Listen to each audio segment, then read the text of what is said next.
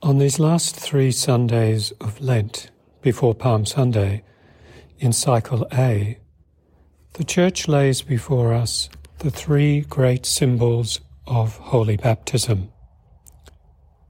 This concerns not only those who will be baptized at the Easter Vigil, but all of us who will be invited to renew our baptismal promises and baptismal commitment at Easter. Then we will enter afresh into the living and nourishing water of God's love, which surpasses any food or drink, which is today's Gospel reading, into the light, which enlightens the blind, that we will hear next Sunday in the event of the cure of the man born blind, and into true life, which is the Sunday after, with the raising of Lazarus. You may or may not have heard of The Hound of Heaven. It is a 182-line poem written by the English poet Francis Thompson, who lived from 1859 to 1907. The poem became famous and was the source of much of Thompson's fame after his death. The poem was first printed in 1890 in the periodical Merry England, later to appear in Thompson's first volume of poems in 1893. It was included in the Oxford Book of English Mystical Verse in 1917. Thompson's work was praised by G.K. Chesterton, and it was also an influence on J.R.R. Tolkien, who presented a paper on Thompson in 1914. The Jesuit Father J.F.X. O'Connor remarks of the Christian themes of the poem, and he says, and I quote, "The name is strange. It startles one at first, the Hound of Heaven. It is so bold, so new, so fearless. It does not attract, rather the reverse. But when one reads the poem, this strangeness disappears. The meaning is understood. As the hound follows the hare, never ceasing in its running, ever drawing nearer in the chase, with unhurrying and unperturbed pace, so does God follow the fleeing soul with his divine grace. And though in sin or in human love a person may seek to hide away from God, divine grace follows after, unwearyingly follows ever after, till the soul feels its pressure, drawing it to turn to him alone in that never-ending pursuit." End of quote. Today in the Gospel we hear that the Lord went searching for the woman at the well.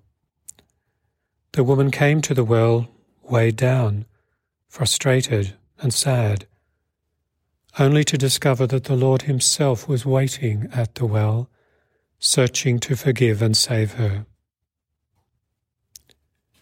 How do we experience the Lord searching for us? In order to experience the Lord searching for us, we must allow ourselves to be pursued. The Samaritan woman from the town of Sychar did not arrive at the well ready to be pursued by the Lord.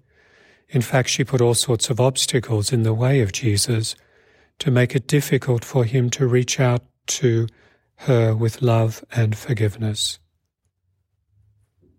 When Jesus asked her for water to drink, she replied, "How can you, a Jew, ask me, a Samaritan woman, for a drink?" When Jesus said that he could give her living water, she somewhat irritably responded, "Sir, you do not even have a bucket, and the cistern is deep. Where then can you get this living water?" When Jesus then said, Whoever drinks the water I shall give will never thirst." The woman poked fun at him. "Sir, give me this water so that I may not be thirsty or have to keep coming here to draw water." The woman did not arrive at the well ready to be pursued. In fact, she arrived with a temperament that made it difficult for the Lord to break through to her. But the Lord would touch her heart by allowing her to speak about what most burdened her. When the Lord told her to go and get her husband, she responded that she had no husband. To which Jesus replied, "You are right in saying, 'I do not have a husband,' for you have had 5 husbands, and the one you have now is not your husband." It seems that this woman was searching for love in all the wrong places. Perhaps she was so poor that her only option was to live with a man who would provide for her. Perhaps the price she paid for this was abuse. Perhaps she was a prostitute. We don't know for sure, but certainly this Samaritan woman was burdened by the life she lived. The Lord pursued her and unburdened her. The Lord pursued her for a purpose. The Father seeks people who worship him in spirit and truth, Jesus told her. The Lord seeks people such as you, he told her. How wonderful this must have sounded to this woman. Others might disrespect her, but the Lord pursued her. When the Lord breaks through hardness of heart, a person knows that he or she is being pursued by the Lord. When we acknowledge what burdens us before the Lord, we experience him pursuing us. The sacrament of confession has been given to us by Jesus that we might unburden ourselves to him, so that we may experience the peace that comes from being found and forgiven by him. Sin coarsens the heart, but divine mercy softens and heals it.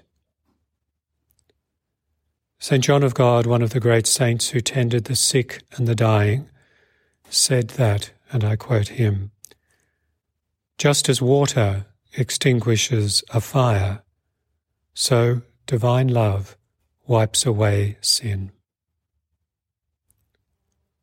Laudetur Jesus Christus.